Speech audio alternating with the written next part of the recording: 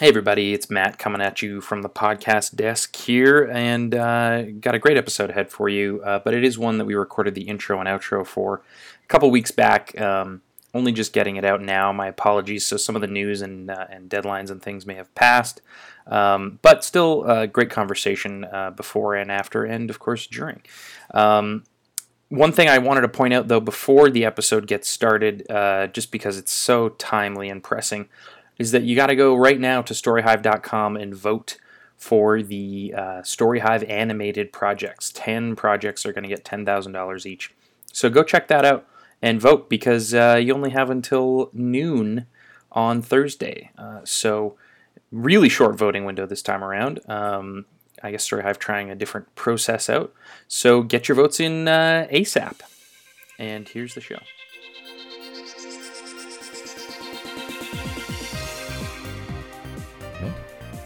Oh. Are we rolling?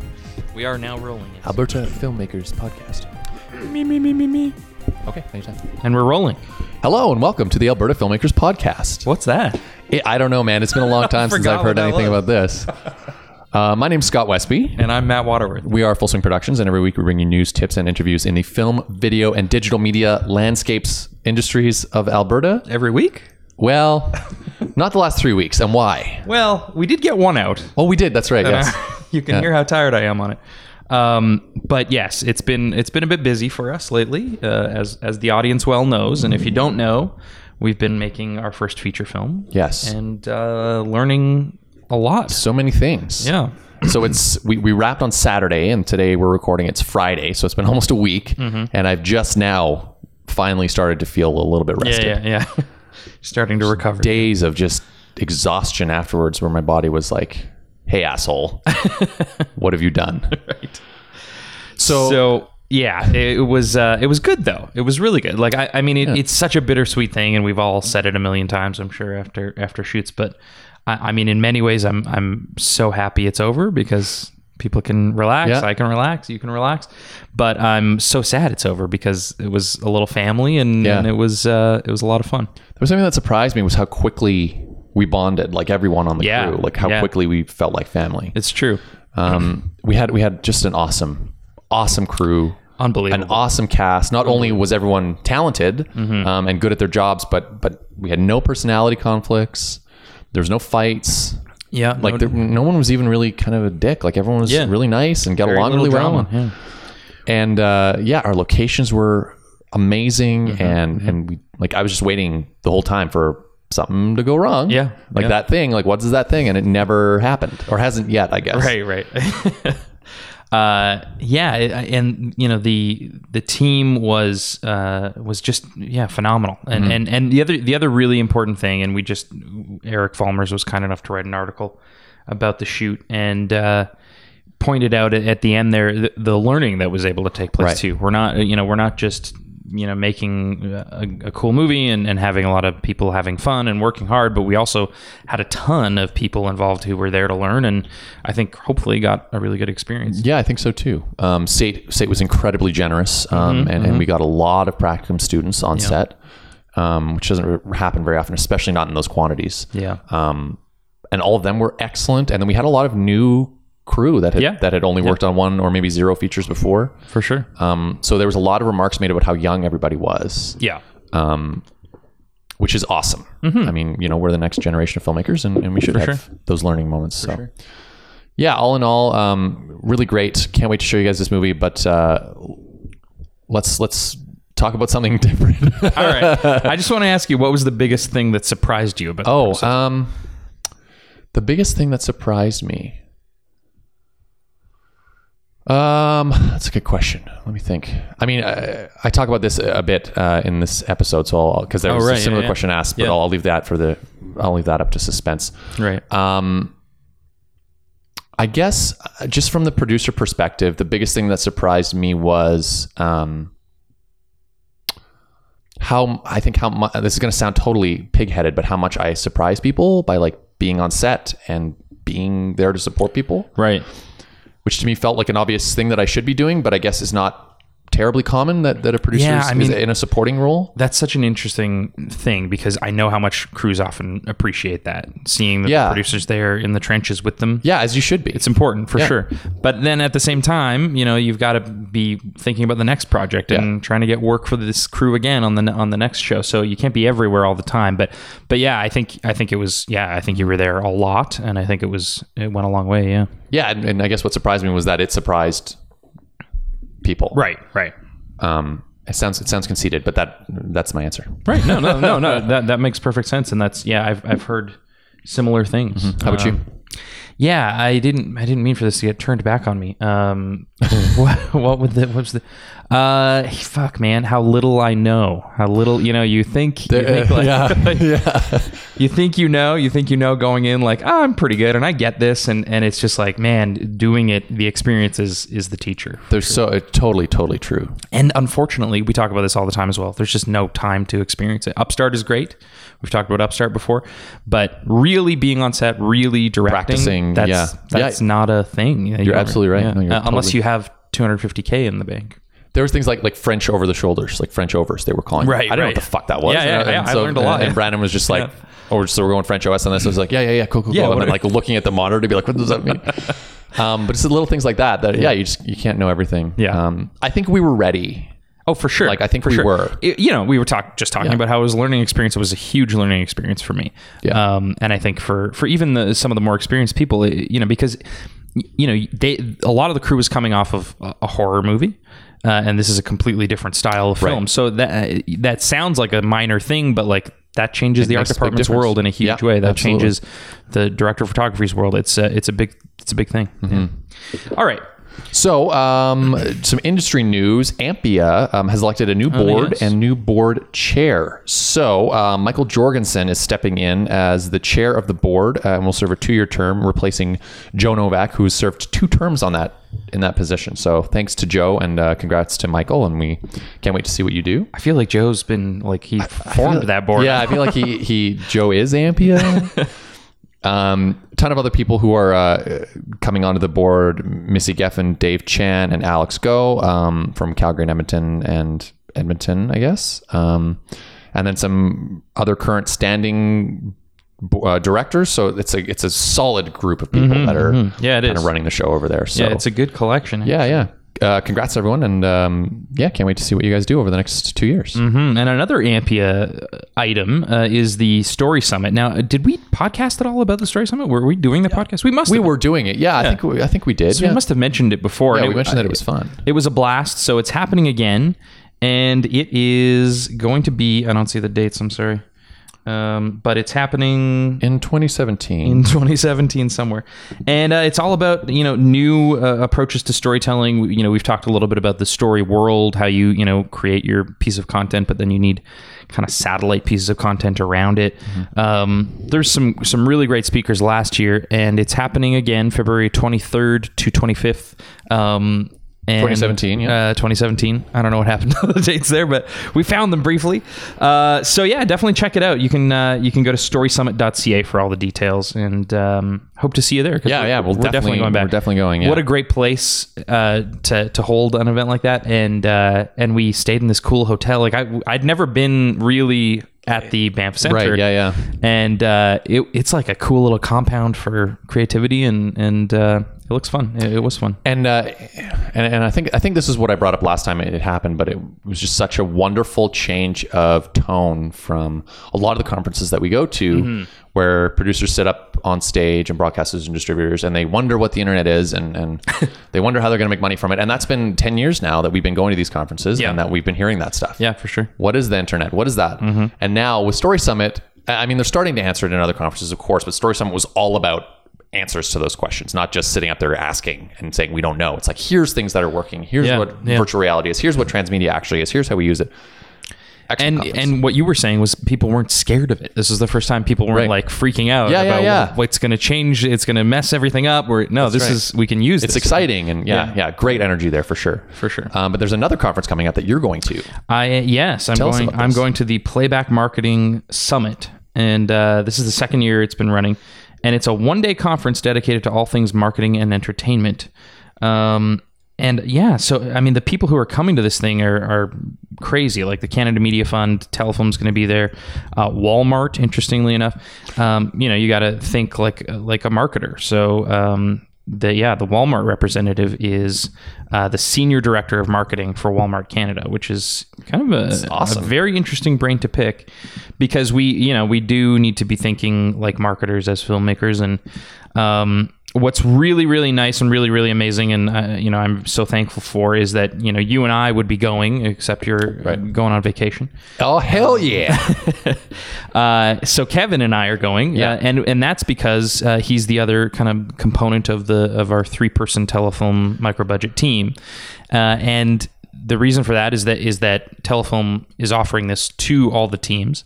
So he's the only other person who could go, kind of from the team, and it's great. They're actually donating the travel and accommodations money for us to attend, and they're doing a private little seminar called the Digital Opportunity Boot Camp, being put on by Annalise Larson, who's a digital media and marketing mentor, and she has something she calls storypreneurship. So we're going to learn about that. 2 days. One day just privately for the Telefilm Microbudget recipients, and then the next day we're at the marketing summit. So I will come back. I will return to the podcast, or perhaps we'll do some recording there. You should do one with Kevin. That'd be fun. With lots of tidbits of information to share. So the fact that this exists, not only is it wonderful in and of itself, but it's also a symptom of kind of what I'm seeing as the new Telefilm. Right. And a lot of this has to do with Lauren Davis, who's really pushing the marketing and digital distribution for film, which I've said it before and I'll say it again. Marketing is the biggest failing of the Canadian film industry. Yeah. I mean, I remember when, when we were at SAIT, Laurie Johnson was instructing us, I think, Business of Film, and saying, don't put marketing money in your budget. Don't do it, because Telefilm doesn't want to see that. Doesn't want to see that. Yeah. Canadian films don't get marketed. That's right.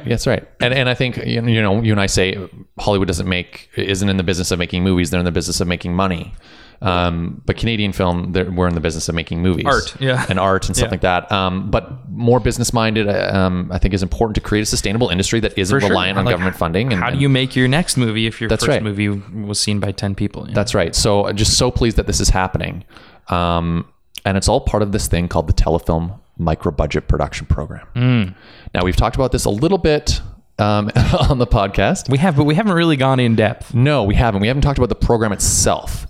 And specifically how you, living in Calgary or being a member of the CSIF, can access it. Right. So Taylor Ross was kind enough to invite us to the Calgary International Film Festival's panel series to chat with Lauren Davis, who is the regional feature film executive from the Western branch of Telefilm. And we also had Barry Thorson there from the CSIF. Yeah. And the four of us chatted for probably about an hour. This is going to be a long episode. Yeah. All about this program, all about how to access it, all about what the point of it is, and some tips and tricks on putting an application together. So the timing of this episode is important, because the deadline for this microbudget program is going to be January, probably. Yeah, it sounds like they're going to bump it up, which is a good thing. But the guidelines don't come out until about January. Right. So it's a very short turnaround time to get your application together. But hint, hint, the guidelines aren't changing very much from this last one. Right. So read the current guidelines, start getting your application together now. And if you need people to chat with who have gone through this before, call us, email us. We would be happy to sit down and chat with you and help you put your application together. Absolutely. Or call Cam McGowan and bug him. And I'm sure he wants to get bugged a lot. Yeah. Genuinely. Yeah, really, yeah. Yeah. Well, especially in his position in New TV, education is a big part of that. I think we can safely speak for him to say that he wants to share that information. Yeah, absolutely. And Kyle Thomas too, of course. Yeah, absolutely. Yeah. And I'm trying to think of the Edmonton teams. Corey Loranger from Far West Films. Right. They're going into production soon. Very, very soon, yeah. And so, if you're in Edmonton, FAVA is your partner organization. And you're going to want to look at their guidelines as well, or CSIF's guidelines specifically, or even On Screen Manitoba's if you're going that route. So right. And they're the Aboriginal component route, because you can't access that in Alberta. Right. Or is it French language? Anyway, FAVA, I think, has French language. Maybe they do. Anyway, you want to not only look at Telefilm's guidelines, but your local partner as well. So we've got a great episode here with a lot of great information. And thanks to the Calgary International for having us. And here we go. Welcome to the Calgary International Film Festival, presented by ATB Financial. You guys have heard me say this a million times. Who can name our local sponsors? Dirt is one. Lexus, you're naming good ones. Behind the screen? Royal Bank of Canada Emerging Artist Program. Yes, that's one. Anybody else? Quick Draw, sort of. Behind the screens? Our locals, unions and guilds are really helpful for us. ACTRA Alberta, DGC Alberta, and IATSE Local T12 are the main behind the screen series sponsors. We're super excited to kind of have this intimate Alberta filmmakers podcast recording about Telefilm's Microbudget program, which is, I think, super important in Calgary for sure. Opportunity for filmmakers to access. So we've got wonderful people here to tell us all about that. First and foremost, we've got the Alberta Filmmakers podcast, who in several ways happen to be involved with Telefilm Microbudget program. It's convenient. It is convenient. I was like, I only got to book 2 people for 1. That's right. Because you're making your next feature project through the Telefilm Microbudget program. And you also happen to sit on the board of the Calgary Society of Independent Filmmakers. That too, yeah. So in the middle, we've got Barry Thorson from the Calgary Society of Independent Filmmakers. He's the executive director. Hello. You've got the inside scoop there. And then we've also got Lauren Davis from Telefilm, all the way from Vancouver. So thank you so much for joining us in Calgary. Thanks for having me. Without further ado, I'm not the exciting person to hear from. I'm going to pass it back to you guys. And not to forget about Scott, who the other... Oh. Hello, I'm here too. But Taylor had my microphone. I did. But now it's mine. So... Hi, Matt. Are we expected to structure this? Let's structure this a little bit. Sounds good. Let's start with Lauren. Sure. Hi. Hi. Why? Why would you do this to us? Yes, it is a grueling process that we are putting these 2 brave souls through. Well, 18 projects this year, right? 18, which is phenomenal. So this program, it's called the Microbudget Production Program, is very new for Telefilm. We're actually in our 4th year. Yeah. But it was a new concept, which was 2 aspects that were really new. One was partnering with other organizations like CIFF and FAVA, and also growing a base of new voices across Canada and being quite hands-off in that process. So this is a program that is for first-time feature makers looking for a writer, director, producer team that doesn't have feature credits before, and they can apply to a member organization or partner organization as a member, and each of those partners recommends 1 project, and those projects then come to a jury. I think we've grown to about 40 partner organizations across the country. We have some special streams. There's a main stream, but there's also a stream for Indigenous filmmakers and one for language minorities, French outside Quebec, English in Quebec, and national institutions like the NSI, Canadian Film Centre, and in Alberta, CSIF, right. FAVA, and FAVA actually also does a mainstream recommendation and an Aboriginal recommendation. Right. These organizations then choose 1 project. Those projects come to a jury, and this year, as Matt just said, 18 were chosen, which is a huge number of first features to get off the ground nationally in a year. For sure.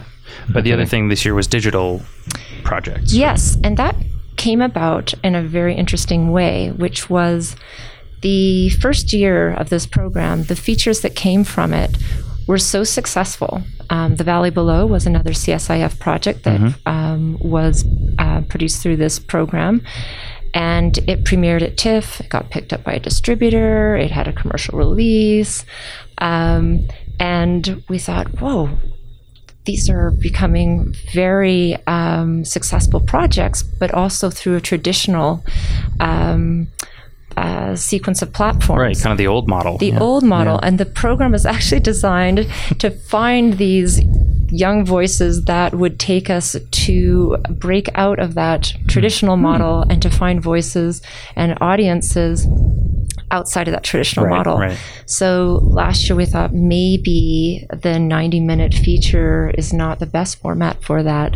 And so the episodic nature might be easier to try to find new ways to get audiences to Canadian content. Very cool.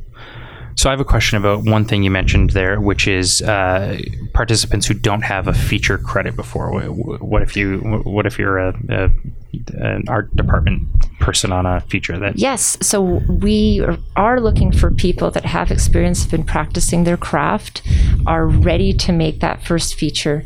It means as a writer, director, and producer of the Microbudget project, you cannot have a writer, director, or producer credit on a feature film. I see. But coming from a television industry, a commercial background, being working in crews or doing your own art council projects, you're in a great position. If you've been practicing your craft in any of those three roles, and that's what the jury's looking for, people that have a strong story to tell, have a background, and have been working on their skill set and are ready to move up forward. Awesome.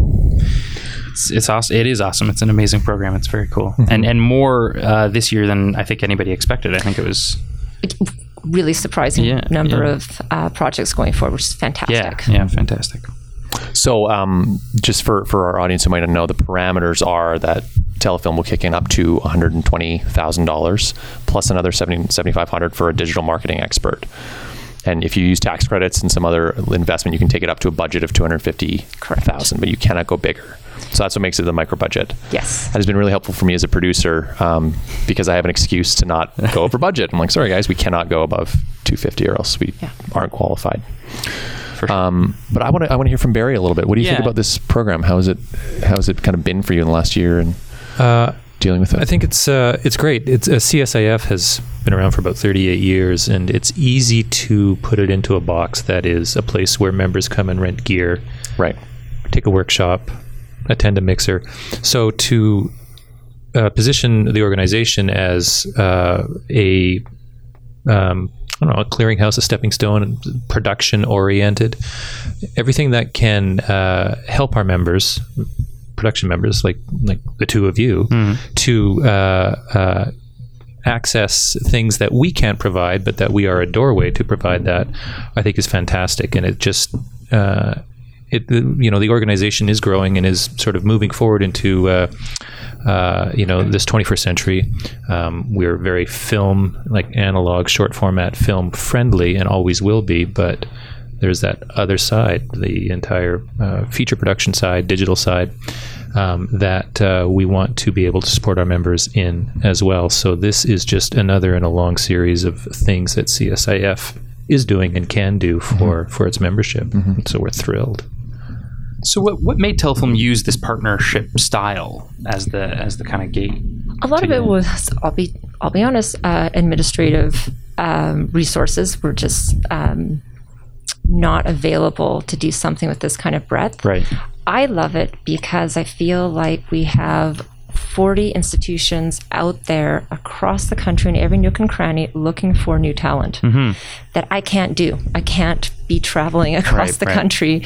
And so we have someone else reaching out to the communities and finding new voices. And the way we're going to find the next wave of talent is making sure we have the widest gene pool possible that we can be fishing in. Certainly, yeah. So what does that partnership look like for the CSIF? Well, as Lauren described, it's we're one of many organizations. I think it's from a member's perspective, and I'm not a filmmaker myself, but I'm going to think, and I've certainly applied for a lot of grants, and they can scare the shit out of you. So it could be intimidating to apply to Telefilm directly. Less intimidating to apply to CSIF because you've been a member for 5-10 years. That's, you know everybody there. It's like, okay, this is, and we've got your back in that sense. We know our filmmaking community. We know we can talk. There can be lots of conversations back and forth between our production director or myself or members of our organization if you are preparing an application. And then it's juried by a jury of your peers here in Calgary. So it's a great friendly way to access a national funding program.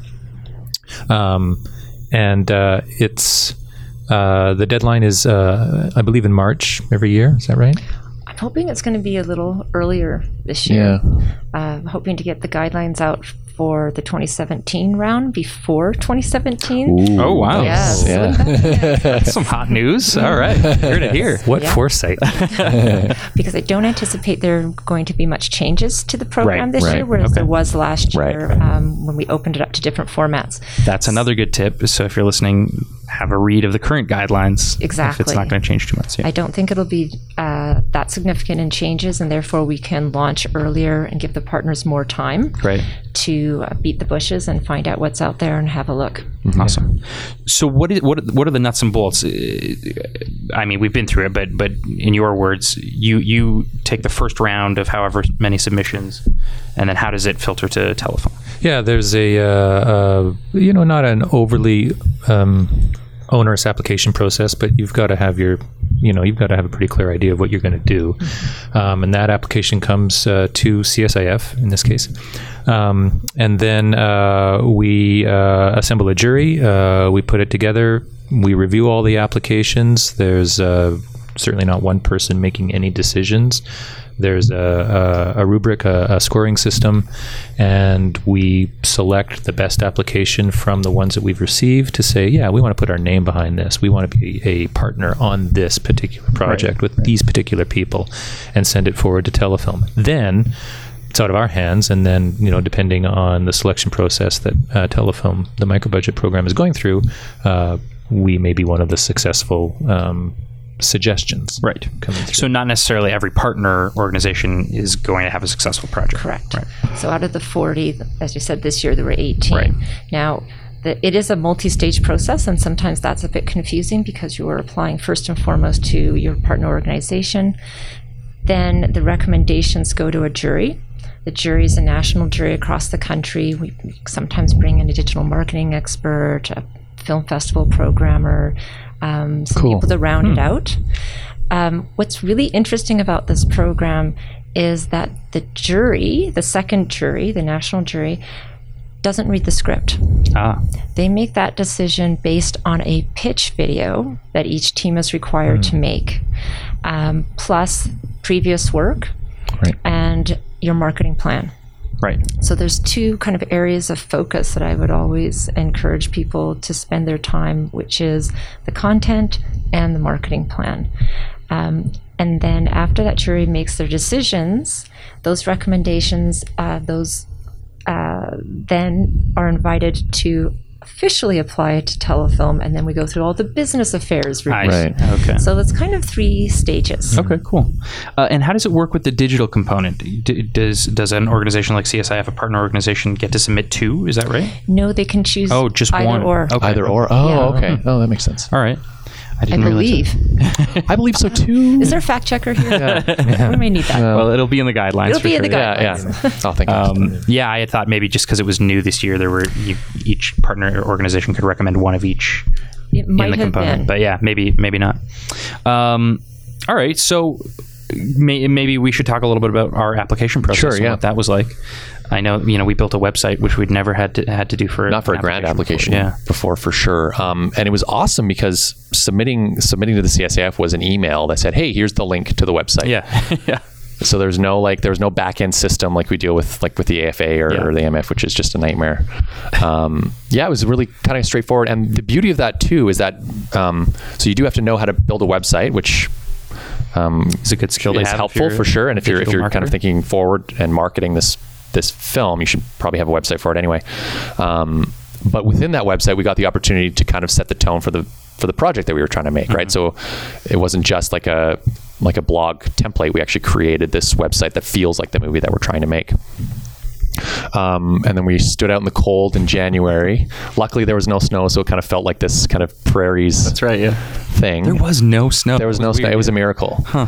And we had our writer, Kevin, standing in front of the camera and just kind of talking about the story. And then out of the blue, a hand reaches in with a gun and blows his brains out. And he kind of falls over. And then the hand reveal that it's Matt's hand, and he steps in and he starts talking about his creative vision for it. And then my hand comes in, shoots Matt to death, and then I walk in and talk about the marketing and the producing aspect of it, and how we're going to kind of make this budget work for us. And then ours is a somewhat violent film. It is a violent film, yeah. So it was a way that kind of fit in with the movie that we're trying to make, and it was a little bit funny and quite violent, and so that is the movie that we're making. So I think that worked in our favor for sure. I think so too. I mean, obviously we don't know who, none of us were on the jury for any of these, but I think it's always important, especially if the video is as long as it may have been, 4 or 5 3 minutes. 3 minutes? It's tight, yeah. That's not that long, but you do have to find a way to keep an audience's interest. So that did you have to put a little caveat at the end saying no writers were harmed in the making of this pitch Matt video? was, but no writers were. Yes. So just to speak to that pitch video, you can be very creative with it. Yeah. That's what you're really looking to do. And knowing that the national jury is not reading your screenplay, Right. they're going to be looking at a synopsis. They want to know that you have a visual landscape for this film, but also that there's clear story arcs and character arcs. So they'll look at a synopsis to make sure that those are in place in terms of structure, but they also want to know about your vision. And sometimes people will do, they'll cut in past short films, so Right. you can cut away to that if your short film reflects the style and tone and Right. production value of the feature you're going to make. Right. If it doesn't, or you don't have that past work that you can showcase in that way, I would always recommend to just use a lookbook in that pitch video. Here's what it's going to look like. You can be cutting in pictures of stills or other movies or footage that you have. Maybe, I'm not sure how you did it. Yeah, well, this is getting more and more popular, and actually a recommendation from Robert Cuffley, who came on board as our executive producer, suggested for us just in general, not for this project, but something that he'd been doing is creating his own lookbook videos using animatics or his own voiceover, or even hiring actors to read some of the lines of the script. And so you can do that any way you want, but the way I did it was I grabbed films that I felt were good inspiration, frames or scenes, just to provide a suggestion of what the film in an ideal world is going to look like. Some of the angles we're going to use, some of the character positioning, and then on top of that, I had my voice just talking about my vision for how the film is going to turn out, and so we're going to start making that on Monday. So we'll see how that turns out. But what else? I think I think a lookbook video is good practice, whether you're applying to a grant or not. I mean, it's, absolutely, yeah. Like, basically, there really shouldn't be much of a difference in applying for a grant except for a cover letter, because you should have a budget already. You should have a financing structure. You should have a lookbook video. You should, maybe a pitch video, not. But these are all things that are important in communicating and not only to others, but at least creating a vision for yourself, right? It forces you to kind of do that homework and think those thoughts. A grant is a great reason to do that, but man, is it good. It's good work practice for yourself as an artist to think that way. Yeah. How was it coming up with the marketing strategy? Right. Well, I've got a bit of an edge because I have a background in marketing. I spent a couple of years as a communication strategist for a marketing company in Calgary, and that helped a lot. But what was a bit of a challenge for me was, firstly, not having done marketing for a film before. It was mostly real estate that I did before. But an important kind of line that if you weren't really reading carefully, you might have missed, was that the marketing needs to reflect the film. So it's not just like, okay, we're going to put up some Facebook ads, which is a great idea, by the way. But it's like, who is your audience, and how are you going to reach exactly that audience? So it was about finding a target audience, finding user groups, and identifying who's going to actually identify with this movie. So we're kind of Coen Brothers, No Country for Old Men-esque. Okay, who was the audience for that film? What did their marketing look like? We're also kind of like History of Violence. What was their marketing like? Who were they reaching out to? But also understanding that, of course, our budgets aren't what theirs are. So how are you going to make the most out of your marketing budget? What does that look like? What resources do we have at our disposal that we can kind of make the marketing feel bigger than it actually is? And that marketing plan, I think, was 7 or 8 pages of like dense text of just like, this is exactly what we're going to do. And I think, I hope it helped anyway. Yeah. Sure did. And do you feel like you're starting to execute that plan now? Yeah, I feel like I'm a little bit late on it, because you should, like, we've been doing Facebook and Twitter and stuff, but you should be kind of pulling the trigger a lot earlier. We're going to camera in 2 days. We should have started on it earlier. But there is the making the movie. There is also I need to make the movie, but part of the a critical component of this program is you have to spend a certain amount of money on a digital marketing expert. So that's something that I'm stepping in to do. And luckily, a producer, when the movie starts, doesn't have as much to do. So I'm actually finding that my workload is dwindling right now. So my marketing is ramping up. So I'll be on set doing all the social media, and then kind of implementing the strategy that we applied to Telefilm 4 and turning it into ads and sales and all that kind of stuff moving forward. So it's interesting because my background's in production way back when, and if you have any extra money, you're putting it on screen. For sure. You're going to use it in production. And that's why Telefilm came out with that rule, which is you're not allowed to touch it for production. You can't get that extra morning of shooting. It's got to be which is great marketing. Because, of course, everyone forgets once the film's done, you have to get it out there somehow, too. And honestly, that's where I feel the Canadian film industry is weakest, is marketing. Yeah. I think we've forgotten that Hollywood doesn't make movies, they make products that they market, and their marketing budgets are as big as their film budgets. Sure, yeah. And we create more artistic stuff up here, but I think we could do a lot better at marketing our work. So, yeah, really forward thinking. Yeah, it's nice to see Telefilm making that decision. Yeah, it's cool. I would say we've got a ring of people around us, so if anybody wants to chime in with a question, please do. But I would start with, how can CSIF help people in this room who might be interested in applying? Sure. Buy a membership. Buy a membership. That's not just a sales pitch, but you do have to be a production level member of CSIF in good standing for, I think, at least 3 months before you can apply. So now's the time. We have 2 tiers of memberships. We have associate membership, and then that's where I think everybody starts. And then once you have your associate level membership, then you can put in some volunteer hours, and then be eligible for the production membership, which is not that much more expensive, but it is it's a membership of status and sort of investment back into the organization. So start now, and hopefully you would, in 3 months, I'm sure we could probably, don't make the application too early, Lauren, and then we should be fine. So that's that. And then, CSIF is an incubator of filmmaking and of storytelling. So being a part of it lifts everybody up, and then you can volunteer on somebody else's shoot, and that can count as your hours towards your production membership. So I forget about that. It's not just coming in and working a casino, which happens in January, by the way. That's January. Yes, thank you. January 12th and 13th, I think. I'll leave my card here. But we do need that. So it's the more and more people can think of the organization as a network, as a hub, as I'm going to get cheesy, as a family, that everything that you do with the organization, including your membership fee, helps Scott and Matt make a feature. I mean, it's all connected. So that would be the first step, is make sure you have your membership, you're in good standing, and you are investing in how the organization works and getting involved. And you know what? When you're around a lot in the office, and we're moving to a new location, so it's actually going to be like a lot more fun to come to CSIF and hang out and drink coffee. That's public now? We can talk about it? We can, I've signed the lease. Yes. New location for CSIF. That's great. Yeah, just never stops. September was supposed to be a nice quiet month. Right. And I was going to go to the film fest, but no. Join and volunteer, be around, and by being around, then you are, you're a face, and you are a set of hands, and you are a personality in the organization. So when your application does come through, our production director and myself go, oh yeah, Scott, yeah, he's a great guy, he's been around, I really am going to read this, carefully, and then talk to his work ethic and who he is as a person when the jury sits down. Yeah, it's a community, and you got to be a part of it. You've got to be a part of it. Yeah, it takes a village to make a movie.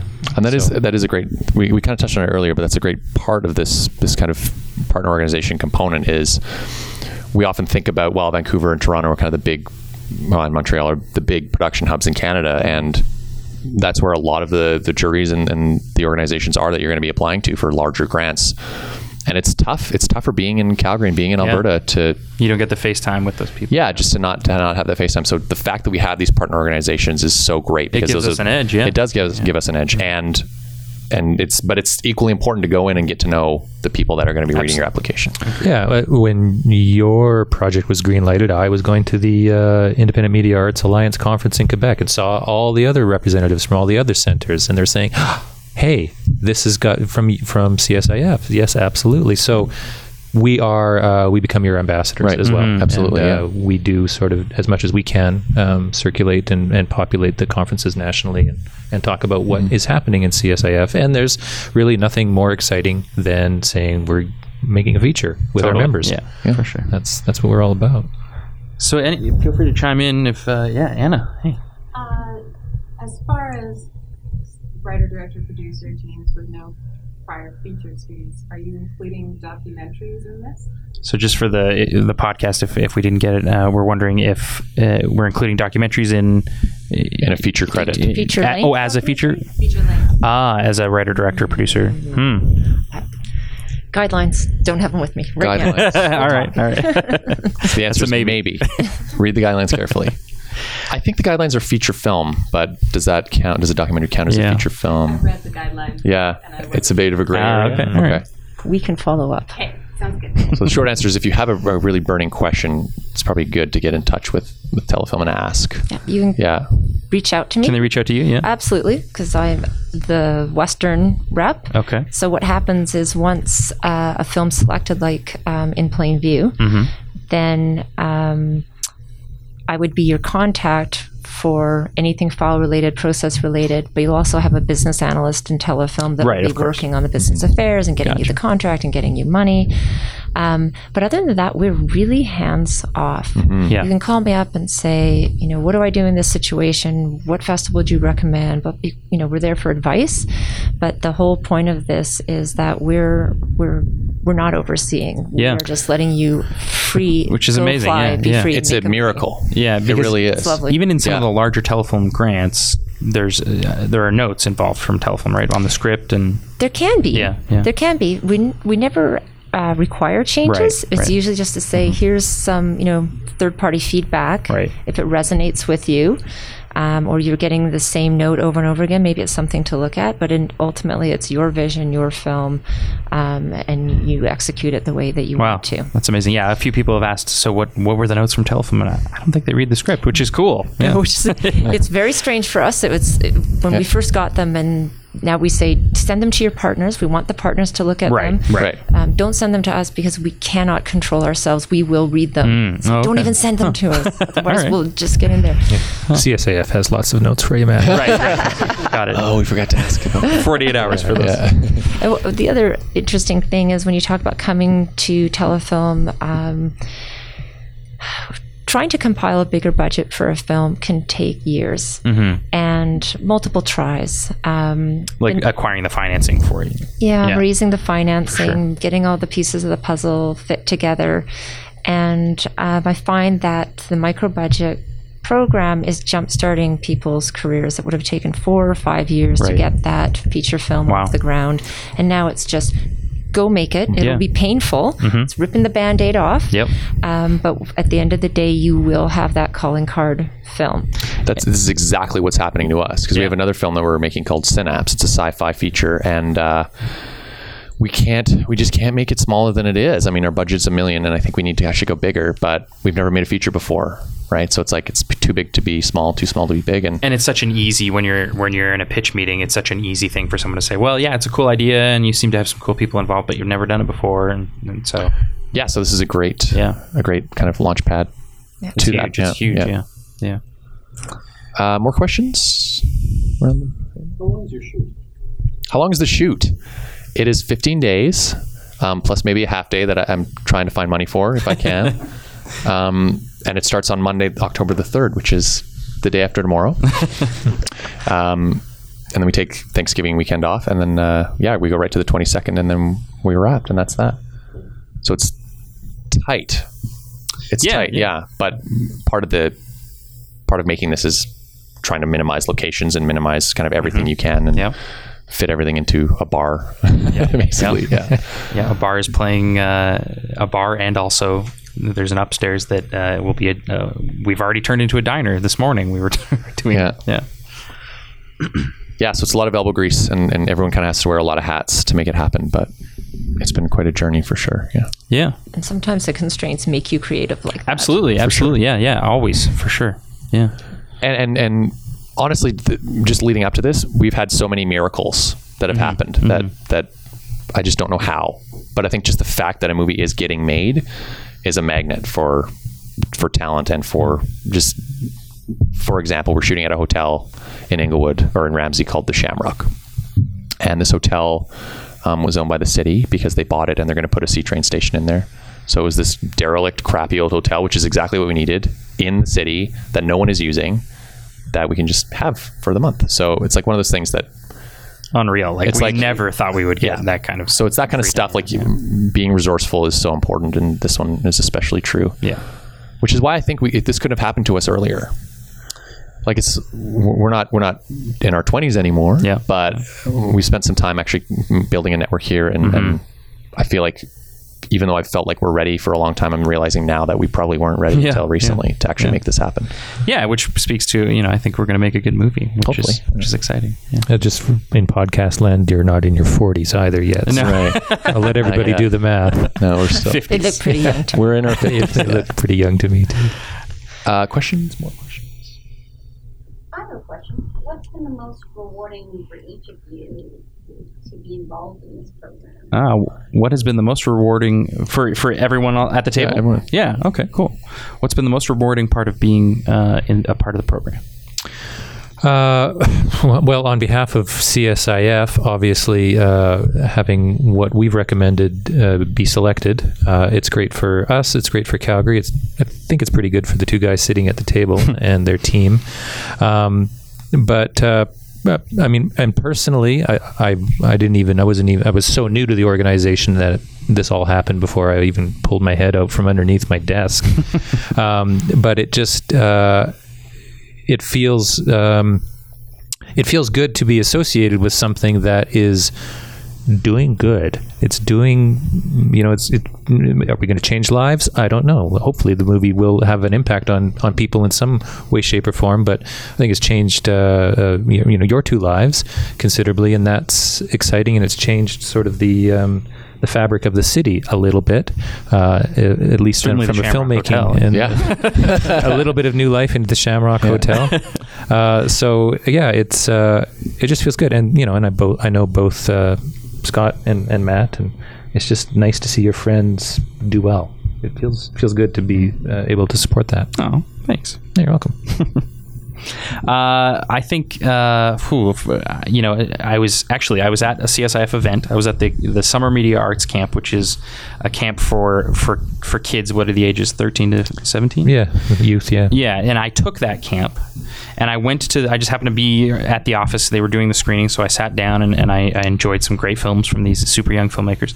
It obviously fantastic work, but I was looking at them sitting in their chairs, ready to watch the films that they'd made, and I was like, oh, I was one of these kids. And I counted back, and I was like, I did it when I was 17 years ago. And so probably around then I was like, oh, I want to be a filmmaker, and I want to make a feature-length film one day. And that was 13 years prior to that screening. So it's a big deal to finally have a way to do it. So just to be able to finally do it. I think that's kind of the goal if you're a filmmaker, for most people, not everybody, but making your first feature film. So that's an important step. Oh, I love this program because I love Canadian storytelling. And to get 18 new voices out there from across the country, and every year when I look at the selection, the portfolio is so diverse. It is, prairies, it's Yellowknife, it is documentary, it's horror, it's LGBT drama, it's rom-com. I mean, it's all over the map. And there's no guidelines as to what you can tell. It's all about, do you have a vision and will it satisfy an audience? And I think audiences are looking for new stories. And so I'm really satisfied to see people get to tell the stories from their region, from their community, in the way that they want to do it. And hopefully it will generate careers for some of them in this industry, and they'll go on to tell more and more stories. I hope so too. Yeah. For me, I mean, we've been doing this podcast for about a year now, and we interview Alberta filmmakers a lot, and we always talk about how great Alberta is and how great of a community we've got here. But I'm seeing it in action now. And I'm really understanding, like, Luke Azevedo is such a great example of someone that we're always like, ask Luke. And then we're making our film, and Robert Cuffley's like, we should talk to Luke. And I didn't really think that we needed to. And then we sat down with him and we walked out of that meeting. I was like, thank God we talked to Luke. Because, like, within the meeting, he had made 2 phone calls to kind of activate these people that he knows. And so even just that is like, just kind of seeing, like, having that validation, I guess, and feeling that, yeah, like, this is a great community and there's so many people that are so excellent at what they do and just kind of willing to just help and so eager to come on board and just do the best work that I've ever seen. So yeah, Calgary, you're the best. Yeah, I'm actually very excited to see another feature come out of Alberta. Yeah, That's great. Sure. Of course, there's the Northlander, I think, is yes, that's right, right now, yes. Which is cool too. Yeah. So the Northlander was Calgary-based Benjamin Ross Hayden, and that was came through the Microbudget program last year, and right now is on the festival circuit and getting a lot of attention. Very unique vision. Awesome. Yeah, for sure. Question over here. What do you mean by a feature film?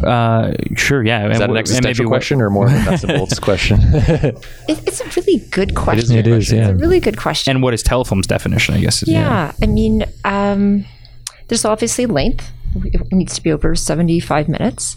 But what we're looking for in feature film to differentiate it from a movie of the week or a made-for-TV movie or a straight-to-VOD. We're looking for something that is oriented for a film festival or a small theatrical release. So that's really where our focus is, because that's where we're going to get the most traction to raise the profile of the filmmaker, is that kind of critical acclaim in that environment. So something that's aimed for broadcast or VOD, huge market for that. Might not be the type of film we're looking for. We're looking for something very unique with vision. But we're also asking to find those different platforms. So the lines are blurring. Yeah, that's cool. They're really blurring right now. So I would say, you for a micro-budget in particular, where you have those constraints, you do have to think creatively of how am I going to tell this story with very little resources, maybe not as many shooting days as I would like. But to think of telling something that's unique, telling something that is going to capture attention. But the definition of feature film is definitely getting murkier. For sure. Especially with digital, yeah. Narrative, though, always? I would say that we only have gotten narrative. We do documentary, which of course is usually narrative. It kind of has to be if you're doing a feature-length documentary as well. Haven't seen an Nothing experimental. Like no Koyaanisqatsi kind of like long. I don't see why not. Right. I really don't see why not. Yeah.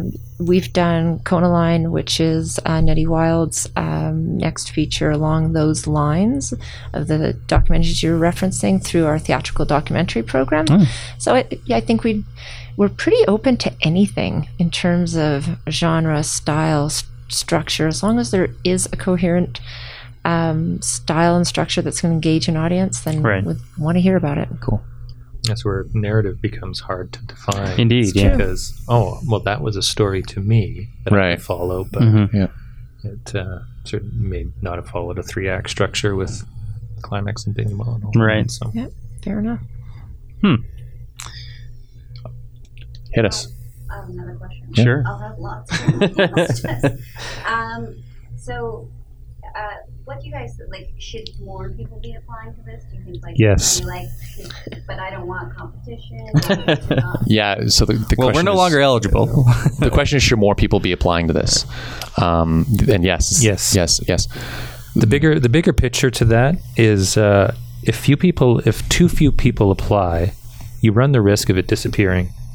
And I've seen this on AFA juries in the past, where and I won't speak for Telefilm if that's a risk, but I just know in general, having a really low turnout for applications does run the risk of somebody going, oh, I guess it's really not important. Why would we put our resources there? No one really cares. Nobody really cares, that apathy. And the only guarantee in something like this is you're guaranteed not to get anything if you don't apply. That's the only guarantee. If you do apply, even if you may not feel like you're ready or you're not worthy, or you never know, because nothing else may be coming along that is quite as good as what you have. And that surprise of you've been awarded is so huge and so great, and you don't get it unless you apply. So forget about the fact that other people are applying or not. If there's more applications there and you get it, how great is that feeling? So yes, and yes. Apply, absolutely. Sometimes partners don't put anything forward in a given year because they haven't had the demand or didn't feel that there was anything strong enough that they wanted to put forward. I would just echo everything Barry said. And if you go, it's quite a lot of work to put together the package that we're looking at. For sure. But it's a great education and discipline to put yourself through that, because it makes you focus on elements that you're going to need to, whether or not you're ready for this program or you're going to pursue it later on.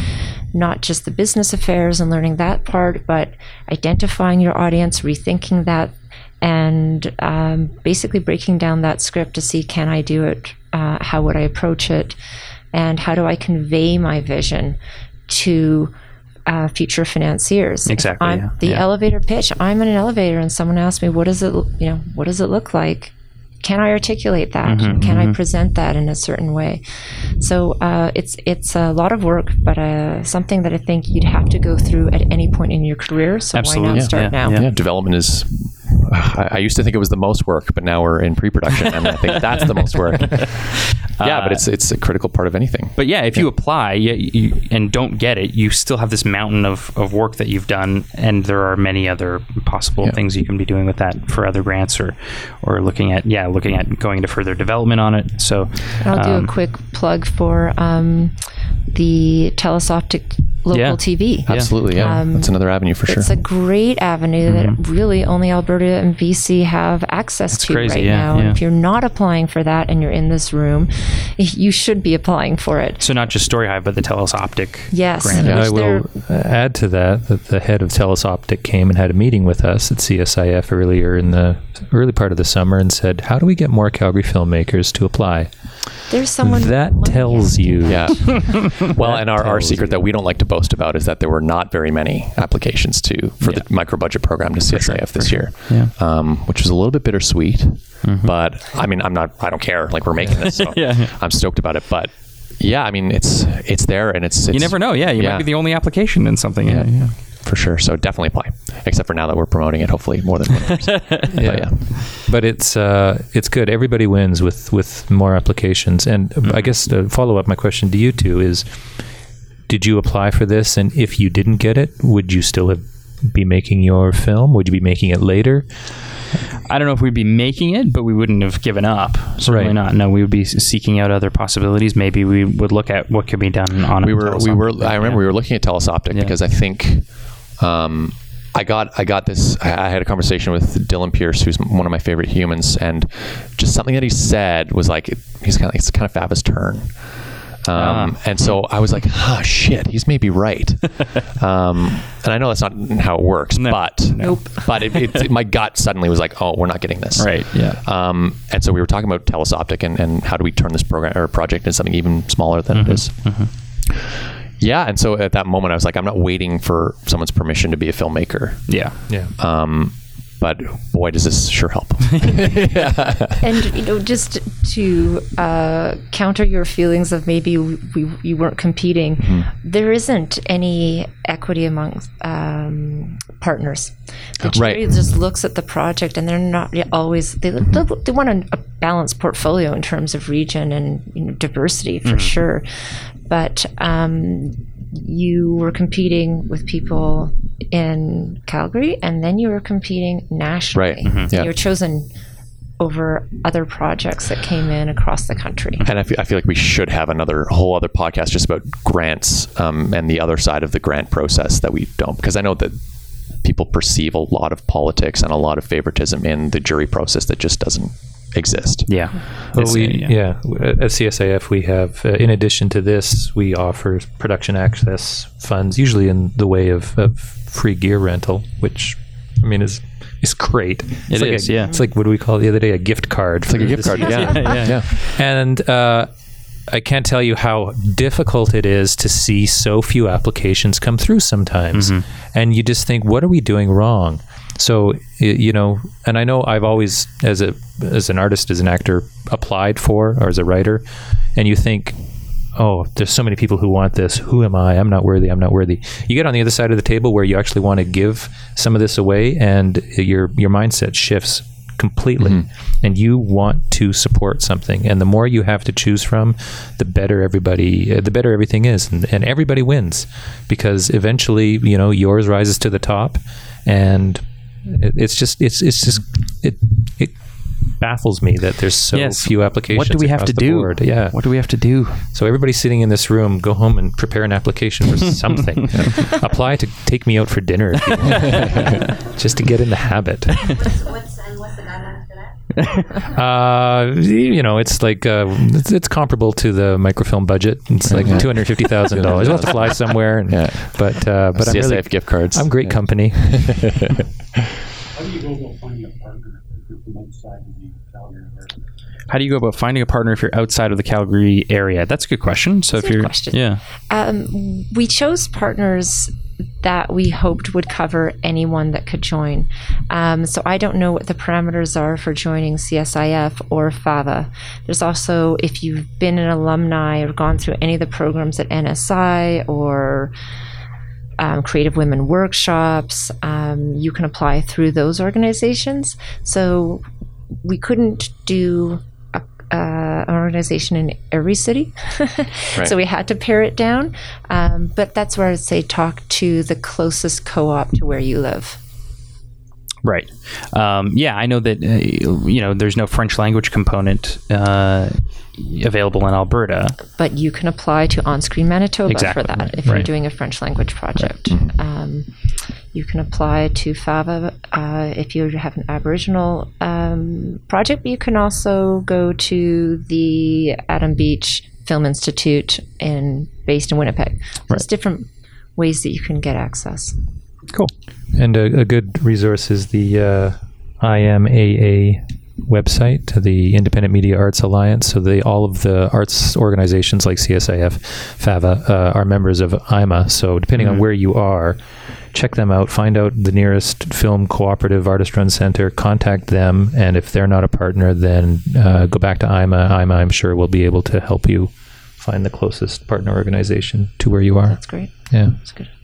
You don't have to be in Calgary to be a member of CSIF, do you? No, but it certainly helps. It helps, yeah. Southern Alberta, I think. I mean, we have, and then CSIF and other organizations have reciprocal benefits. So if you are a member of FAVA or of AFCOOP or of IFCO or LIFT or something like that, and you are in Calgary, then your membership basically works here as well, I think, as long as you're at the production level. And so we've had sister organizations, their members come to Calgary and access our space, rent gear, do all of that, and it's worked out really, really well. And likewise, Calgary members can go to a number of organizations across the country and access their organization and be a part of that. I don't know, I imagine Telefilm will have a few more restrictions around going through an organization that you're not a member of directly, but we really defer to the organizations. Right. And if you go on the Telefilm website under the Microbudget program, there's a list of all the organizations for each of the streams. You can check them out. Cool. Awesome. Oh, we have a question here. Oh, two. Hi. I think your podcast sounds very interesting, and I'd like to know how to access it. Oh, the Alberta. How do I access? You can find us online at abfilmcast.ca. Yep. Yes. Yeah, .ca. That's correct. And then you can just search on iTunes, Alberta Filmmakers Podcast. Yeah, or just Google Alberta Filmmakers Podcast. We're on SoundCloud as well. And we've got, 40 episodes now? Yeah, I think we're past 40 now. Yeah. Most podcasts don't make it past 3. That's like the barrier. But you'll notice if we've almost done a year, we've missed a few. We're going for 52. Yeah. But we'll get there. We stupidly were like, we're going to podcast all the way through this feature too every week. We are. We're just so dumb. Things to do in your spare time. Yeah. Okay, 2 questions. 2 questions. What are you shooting on? And 2, what was the biggest line item on your production? Maybe it was a surprise. Oh my God, yes. I love this one. Good question. What are you shooting on, and what was the biggest line item that was maybe a surprise in the budget? So we're shooting on the Alexa XT, which is I think it's like the best camera that there is. How did we afford it? The best camera ever. Yeah.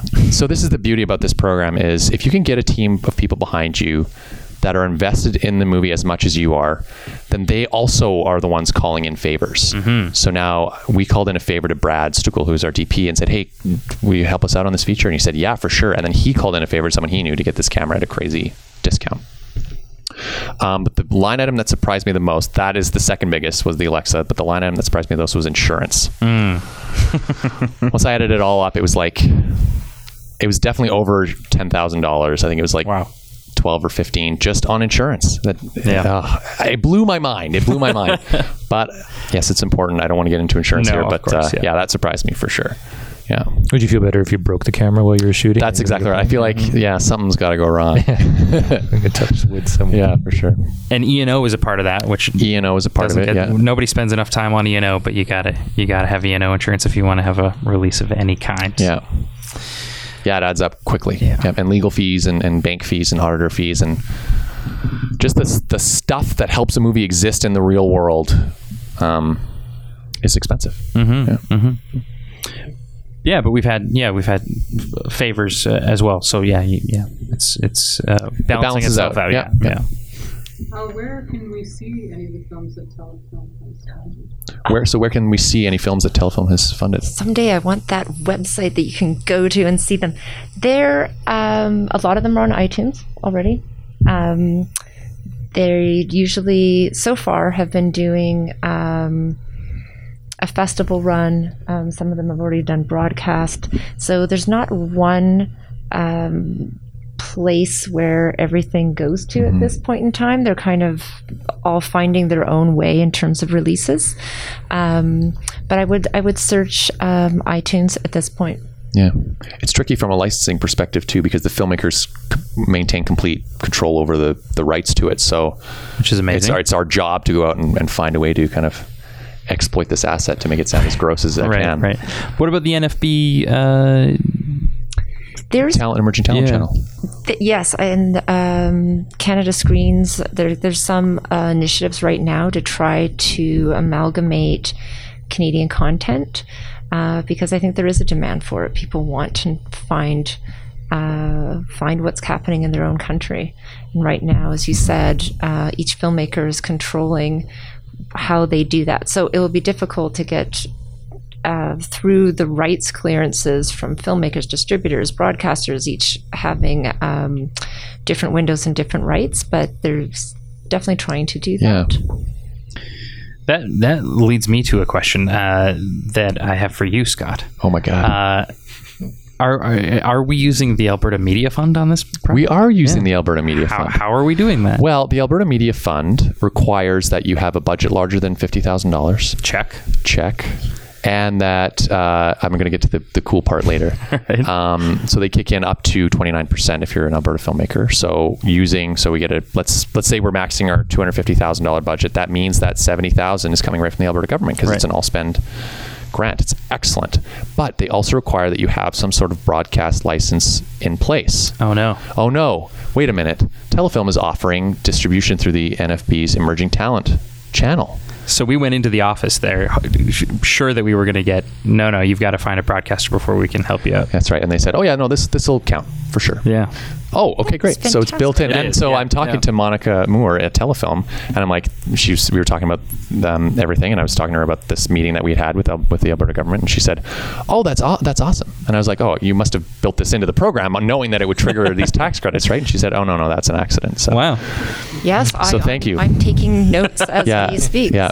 That is fantastic. And that NFB initiative is quite new, but it's very exciting.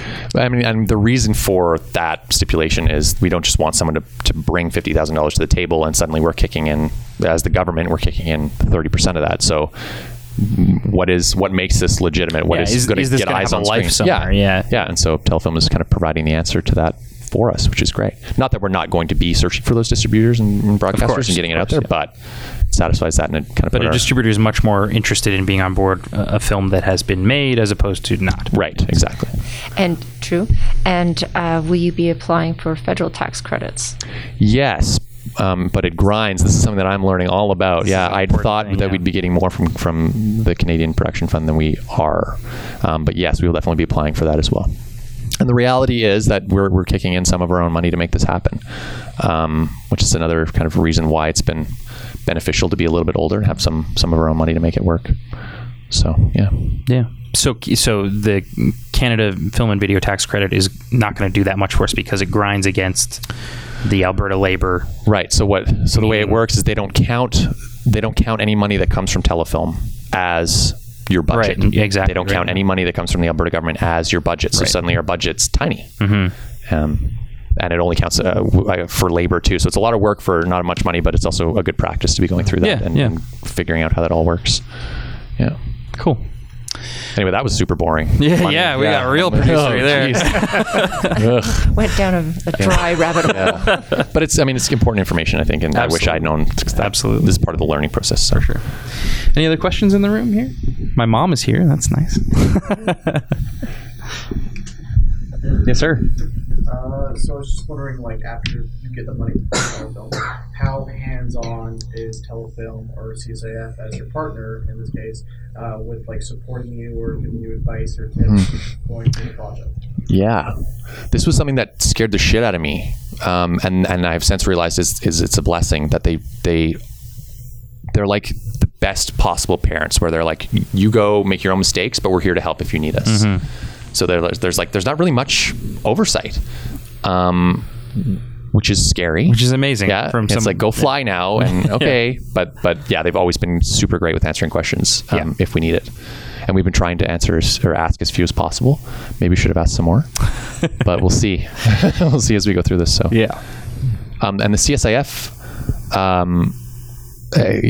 is doing more promotion than even I thought that they were, and it's a give and take. Like we're also promoting the CSIF as partners in the film, right? And pushing them wherever we can. So yeah, everybody wins. So Telefilm is got different departments. So the Western Regional Office is based in Vancouver, and that covers BC, Alberta, Saskatchewan, Manitoba, Yukon, Northwest Territories. But we also have a lot of different national departments. So I work in what we call project financing, which is mostly to do with content, decision making, and the projects. And then we have a business affairs department that we work really closely with. Monica Moore literally sits 2 feet from me, right. Yeah. And we can put on mute and go, hey, how does that work? Back and forth. And she knows all things business affairs. And so she's a fantastic resource. We've got 2 investment analysts in the Vancouver office. And so people that are in this program can contact me with whatever question they have, and I will try to find out if there's any expertise. If it's, how do we schedule? We're like, whoa, that's a production question. Right. We don't know anything. You're on your own. But and then we have a promotions department, and they're working quite closely with Microbudget teams in the whole promotions component. So once that film is made, but even beforehand with the digital experts and trying to find the right partners, there's a lot of promotional work that they'll do to try to help position you and get your film discovered and noticed, and the program as well. Do we need to wrap things up here? Okay. I would say then maybe tell us a little bit more about the other programs at Telefilm, just kind of an overview and what people should be looking at. Sure. There are 2 production programs only at Telefilm, and there's a development program which has been reimagined, and in its new existence is really for production companies that have a track record moving projects from development to production.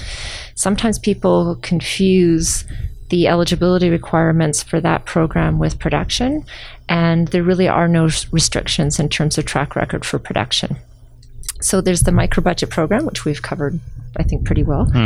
Then there's the regular production program. And you are welcome to apply to either of those. The competition in the regular program is staggering. It's fierce. It's staggering. And that's because Telefilm is looking at contributing millions sometimes. Well, there's correct? 2 decision-making streams. Right. There's what we call regional, which is for budgets under 2.5, from 250,000 to 2.5 million. And then there's national, which tend to be 6 to 30. Right. Wow. And the mandates are very different in those 2 streams.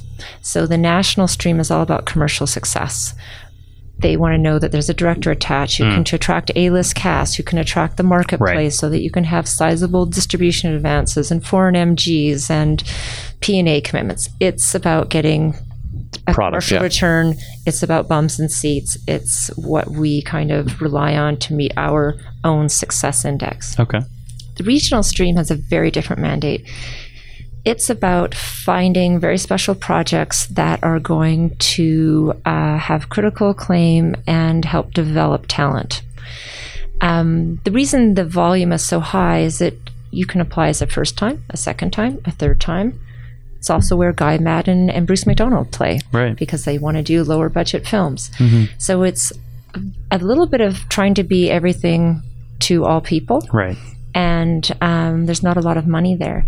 So I'm just from the West. I am usually tracking about 120 projects a year. Oh my God. And we just in the Western region. Just in the Western region. Wow. And how far west or how far east does that go? Up to Manitoba. Includes Manitoba. And at the end of the day, I will be able to help support 8 or 10. And that will be at varying budget levels and varying amounts. Our amounts have fallen, and so have budgets. So I rarely see budgets over 1.5. They usually range, I would say, between 6 to 1.2, 600,000 to 1.2 million. Right. And we're usually in at about 25% roughly. So not a huge partner, which means you really have to come to the table with a lot of other partners. And that means that you've been piecing together that project. So the competition is, and the volume is really, really high. And you can only apply twice with the same project, is that correct? Yes. Yeah. And we implemented that in some other guidelines to help stem volume for 2 reasons. One, it's, again, onerous to apply. And if you go through all that trouble and then you wait 10 weeks to get a decision and it's a no, it can be very frustrating. Sure. Also, when we get the kind of volume like that, it takes us a long time to get the decisions done, and some people are waiting to be in production. Right, for sure, yeah. So it's don't come until you're ready, and ready in 2 ways. One, that needs to be a production-ready script. We are very, very adamant that if a script's not ready, the mistakes you see in that script are going to be on screen, and it's not going to do you any good. It's not going to do the film any good. Yeah. So when someone says, I've just finished writing my first draft, I'm like, well, I'll see you in 2 years. Yeah. You know? It's don't bring that in. Right. And subsequent submissions, it's hard for staff and readers to read the same material over and over and over again.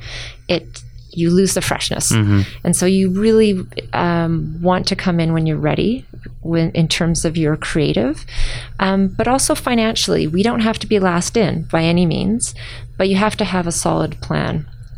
Don't come in saying it's a $5 million movie. I want X from Telefilm and the rest is TBA. We'll say you're not ready. Right. Don't come in. Make sure you've got a plan. I'm applying. I know where all this money will hopefully come from, and if it doesn't, I might have a B plan in my back pocket. Right. So Telefilm's interested in being the missing component more than being the kickoff component. Not necessarily. I've kicked off a lot. Okay, great. Wow. Absolutely first in on a lot of projects, but it wasn't that they had no idea where the rest of the financing was going to come. There was a plan of where they were going to go. And probably people they'd been already having conversations with that are interested. Applications are in here to, the Alberta Fund, or I know how much my tax credits are, and I'm looking at a private investor over here, and I've already pitched to distributors, and here's what I think I might be able to do. Right. So it's having the pieces of the puzzle, if not in place, you know where that you might find them. So what's the first step if you don't know anything about Telefilm? Just to visit the website and kind of start educating yourself? Absolutely. Okay. Visit the website, see what program you think might be the best fit for you, and then just call us. We're really open. Sometimes it takes us a while to busy, get back but to open you. For sure, yeah. But do not hesitate. It's not a big, scary place. Right now, the Vancouver office is a little bunker in the basement of the CBC building downtown. Oh, nice. If you're in town in Vancouver, book a meeting. Just come in person, and then or say, hey, Lauren, when's the next time you're going to be in Calgary? And then we can book a one-on-one as well. Nice. Yeah. And what about the CSIF? Where can people go to learn more, and what should they know? Well, before December 1st, csif.org, and that will have our address. Our offices are currently in the Beltline, not very far away on 12th Avenue and 2nd Street Southwest. And then we're moving to Sun Alta, so 10th Avenue and 17th Street Southwest. So still very central. The new location will be directly across from the Sun Alta LRT station. Perfect. So very accessible. Great space, yeah. And some good free 2-hour parking all around us. Can't tell you how important these things become. And that you can get your vehicle close to where you can load in gear. Oh yeah, we will have a loading bay, so you can come right into the back of the building and close the door and load and unload. Amazing. And not freeze your buns off. For sure. And go upstairs and don't get me started.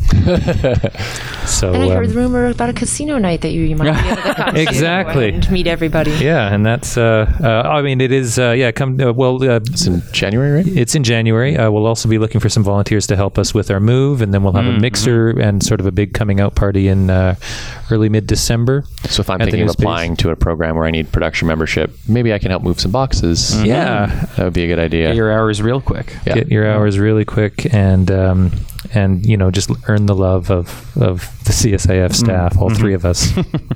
So, all right. Well, thanks to the Calgary International Film Festival for hosting us here. Yay! Thank you. Anything else? Yeah, of course. Well, thanks.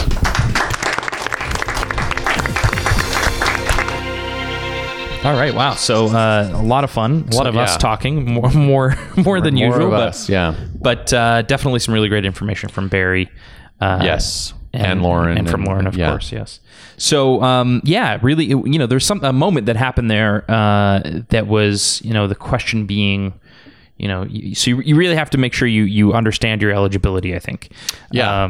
Because you may qualify even if you don't think you do, and you may not even if you think you do. Right. So you really have to, and don't be afraid to reach out. I think that was the big thing. That was the important thing. Is Lauren is totally available, accessible, and willing to help. And it's good to get on her radar. Not just for Microbudget, but for your career. And important to remember that it's the marketing and distribution and launch plan that is one of the most important things. They look at track record, and they look at that plan. Mm-hmm. So do your homework, understand your audience, take some time to really figure that stuff out, because that's just as important as your script, if not more so, to get the funding. Well, and like she said on the podcast there, they don't read the scripts. Right. So you've got to have a great package around it. Yeah. So hopefully your script is great. Yeah. But it's not the most important part of this application. Right. Not to say it's not the most important part of your film. But Let's move on to the news. You can use the Story Hive Animation Edition is now open. Submit your pitch for a 2 to 5 minute animated short for your chance at one of 10 $10,000 production grants. Pitches are due before November 7th at 12 noon Pacific time. Storyhive.com for more information on that. Mm-hmm. We've got so much news, so I'm just going to breeze through this a little bit. There's a lot of information, but you can find out more about the Youth Queer Media Program at fairytalesfilmfest.com/YQMP, and it's basically a program for any youth 16 to 24 years of age with no previous film experience to tell their unique story on queer identity. So, yeah, you can find out more at that website, but your application to attend the program, I believe, is November 15th, 2016. So that's coming up. Another deadline coming up quick is the Herland Video Production Workshop. Call for participants. So our most recent episode with Sandy and Jillian chatted about this, and the deadline's coming up quick. So Telus Optic, Local, CSIF, and Spring Street Films are presenting the Herland Video Production Workshop, which is for 7 emerging women-identifying filmmakers and giving them the opportunity to pursue their creative vision and tell a personal story with a short film. So this is a workshop that happens over many months, starting on December 3rd. And then 3-day workshop in January, and then an audio workshop later in 2017, and then in February there's more workshops, and then you should be complete by about April 20th of next year. So it's a bit of a commitment, but it should be making a short film, and you will definitely learn a lot, and it's a wonderful opportunity for female identifying filmmakers. So definitely check that out at csif.org and just snoop around there and you'll find the Herland Video Production Workshop. Luma is a digital quarterly, what would you call Publication. it? Publication. Yep. Is it an app? No, it's a website. It's a website, but it's designed for like tablets. And, right, exactly, yeah. So it's a cool experience. So if you don't know about it, you should check it out. It's lumaquarterly.com. And right now they're looking for submissions for issue number 7. And the submissions are due on November 22nd. And it's a cool opportunity because it's not just like write an article. Because it's such an interactive publication, you can do all kinds of things, including photo or video essays, interviews, news, reflections, and looking at what you were able to do for us in Plainview, the behind the scenes kind of. I really like that this is an opportunity for filmmakers to create a piece of content that's designed for filmmakers, right? But is also a film, a video in and of itself, if you want to go that route. Totally. So you can check out lumaquarterly.com/submissions. And again, your deadline to submit is November 22nd. That was a good pitch. Oh, thanks. And it is paid too. There's an honorarium. Yeah, I forgot about that. That stuff. So, totally. Check it out. It's very cool. And they can't accept everyone, of course, because they only do about 5 or 6 every quarter. Pretty select, but it's not to say that you can't submit again. Right. So upcoming screenings, the Calgary Society of Independent Filmmakers is having their members screening and directors talk. So they do this twice a year and they showcase the best of their members' latest films. This one is happening at the Theatre Junction Grand. I just went to that venue for the first time to see Robert Cuffley's film, Chokeslam.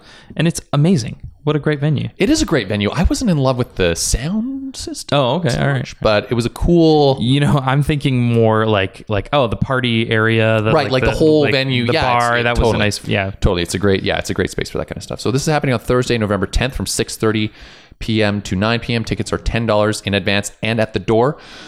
And we have Man Cub by Sean Edwards. Omip.pip by Emmanuel Hoy. I saw that. Yeah, that's interesting title. By Emmanuel Ho.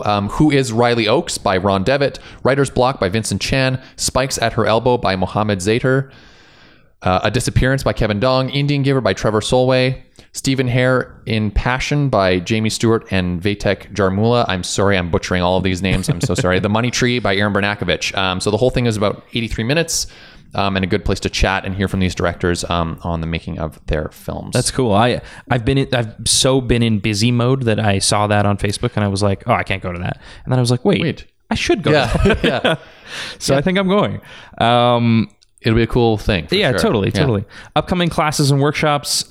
Intro to DaVinci Resolve 12. It's being taught by Kyle Whitehead and it is part of the M Media world. Yes, it is. And it's happening Saturday, November 5th, 2016 at 10 a.m. until 6 p.m. Costs $85 plus GST. And man, this is color. You know, this is the thing that we all kind of forget about, and what a skill to have if you can really use it. Yeah, absolutely. Absolutely. So definitely look into it. It sounds like a cool project and a really powerful program, DaVinci Resolve. So a note here is that participants are required to bring a Mac or PC laptop preloaded with DaVinci Resolve, which is okay. Which is free now, right? It's free. Yeah, there is a free version, which is super powerful. Yeah, still from what I've seen, yeah. So IATSE 212, which is the local technical union, if you're new to the industry, is having a few workshops coming up. The first is the Generator Operator Seminar on November 5th and 6th. It is an advanced 2-day course on mechanical and electrical theory on generators. They only have room for 16 participants. It's $100 and it's happening at William F. Waite's, which is by the new Calgary Film Center in those offices. So check them out, IATSE212.com for more information on that workshop. And they're also putting on a standard first aid with CPR event, which is it a requirement to be in IATSE? Is that right? Yes, I believe it is. Yeah. Okay. So here's your opportunity. Obviously, if IATSE putting it on, and if you're a member of IATSE, it's $45, and if you're a permittee, it's $55.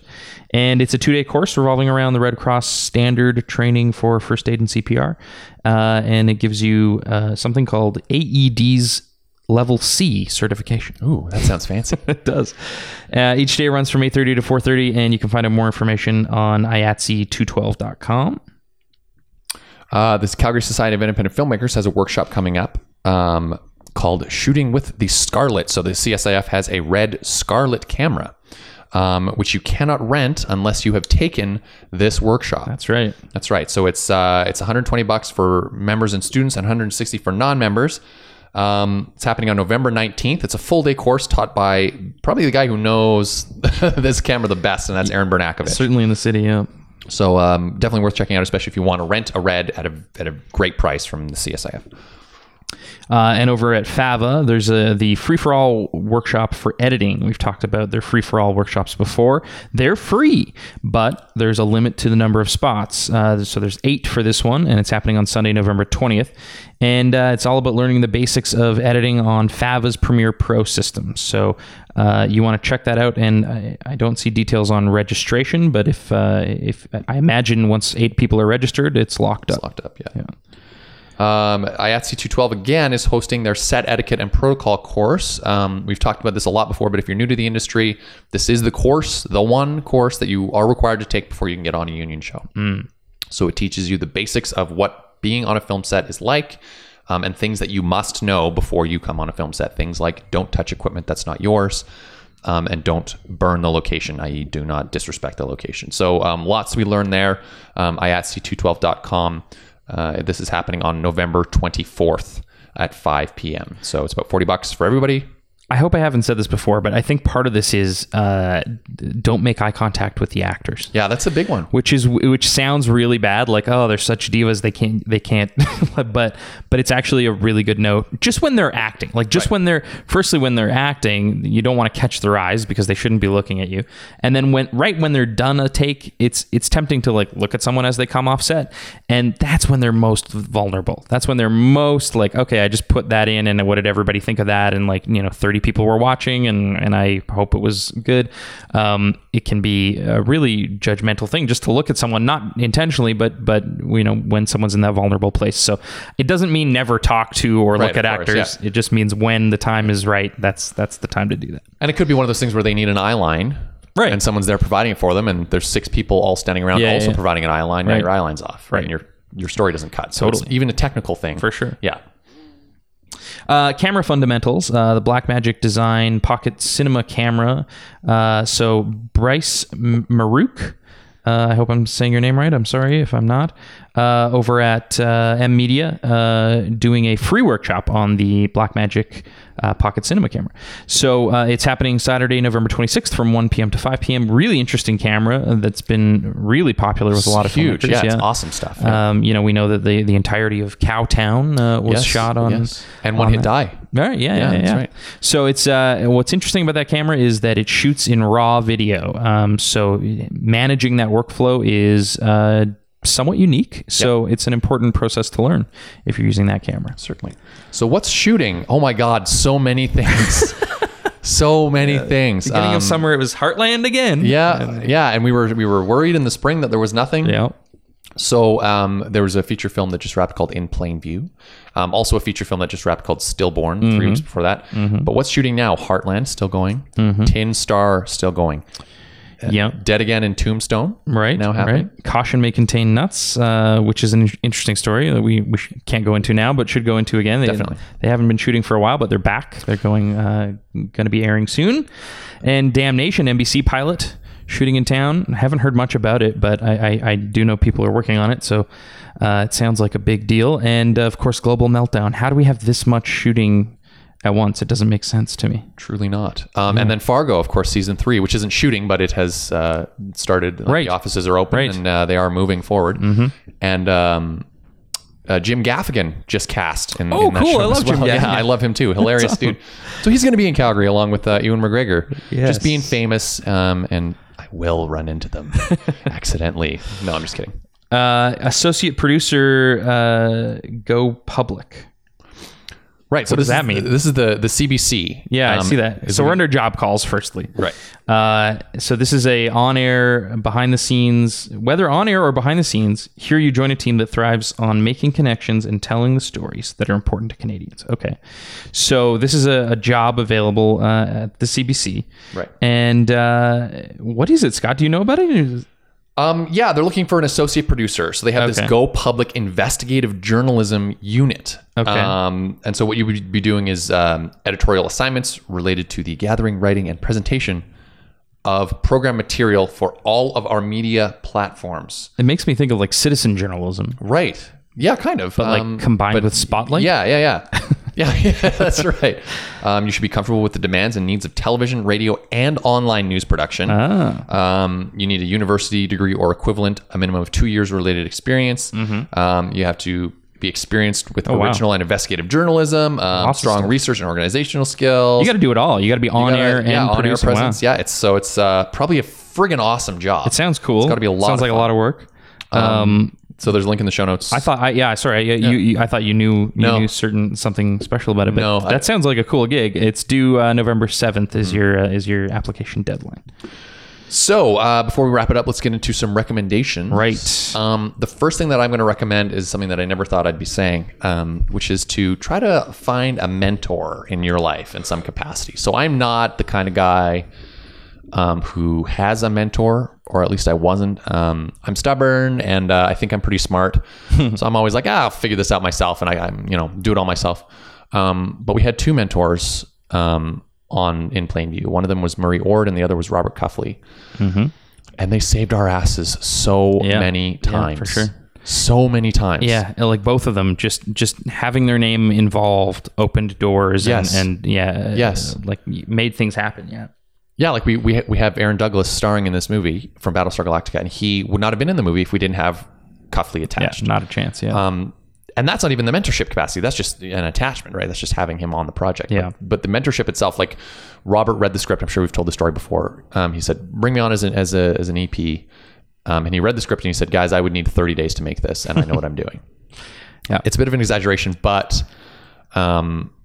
like we had to gut that thing because of that note, right? Sure. And if we tried to make the movie as it was before we did that, we would have been fucked. Right. And that alone is something that you just cannot. It's experience that you cannot have without going through it many times, right? So a note like that we could never have figured out ourselves. And there were so many moments like that where Murray too just coming in and saving. So definitely something to try, even if you don't think that you need one. It helps a lot. Yeah, and I'm not going to like name any names, but there's a certain type of filmmaker that I can think of that doesn't necessarily subscribe to that kind of thing. Scott Westby. Right. But I mean, Previously. But I mean, also like I'm going to do it myself on like grants and school. Like that's a fine route to go. But man, you're asking for a world of pain if you don't have a little bit of help with people who've been there before. And painful learning moments that cost money and time and are gonna it's gonna cause some heartache and stuff. So yeah absolutely. Yeah. I'm going to do something much less substantial. I'm going to make the Netflix recommendation this week because I watched an incredible documentary. It's just called Amanda Knox. If you know anything about the Amanda Knox story, or if you've heard about this documentary, it's been quite popular. It is a hell of a watch. And what's interesting for it as a filmmaker, not just like, oh, interesting documentary. Well, there was some really cool stuff that they did. Like it looks, they got insane access to her and like shot it. It feels like they lit like just B-roll stuff of her, like her living her life out in the street, driving her car. It looks cinematic. Like it's the most cinematic looking documentary. Like they took a lot of time and attention. That's so important for that. Yeah, it's very cool. And it added to the whole idea that it was like, oh, maybe you're not watching a documentary, and it made it feel more real, which was interesting. But the other thing that's very interesting is this story has been going on for almost 10 years. Right. And it's a really, really interesting look at the power of the media and the way things can be skewed. And so a lot of, I think I probably recommended Making a Murderer. I'm sure you have, yeah. And if you've seen that, you know that's a fairly, I mean, I wouldn't call it unbiased, but that is a fairly down the middle documentary that makes you think, oh, he did it. No, he didn't. Yes, he did. No, he didn't. This one is a little bit more cut and dry, I think. I mean, you're expected to make some inferences yourself, but I think there are some very obvious ones to make about the media and how dangerous it can be if people are not responsible. So anyway, I don't want to give too much away, but check it out on Netflix right now. Okay, well, that's it. That's all. Thanks again, as always, to Briar for putting the news together for us. Yes. If you're an Alberta filmmaker, which I am, and Matt is, then I think now we can say that. Then this podcast is for you, but this podcast is also about you. So let us know if you've got a project coming up, something that you want to chat about, something that you want to share with the community, something that you've learned that you want to share. Just fire us an email. You don't have to come on if you don't want to. You can just send us a note and we can read it for you. Mm-hmm. Happy to do that. So how can they get in touch with us, Matt? You can reach us at hello@abfilmcast.ca, and we're on Twitter, Instagram, Facebook, SoundCloud. All at AB Filmcast. And of course, check us out on iTunes. You just search the Alberta Filmmakers Podcast to find that. And just hit that 5-star button while you're there. Please do. We love those 5 stars that keep us alive. All right. Well, everyone, thanks for listening. Yeah. Good episode. Yeah. And go make something.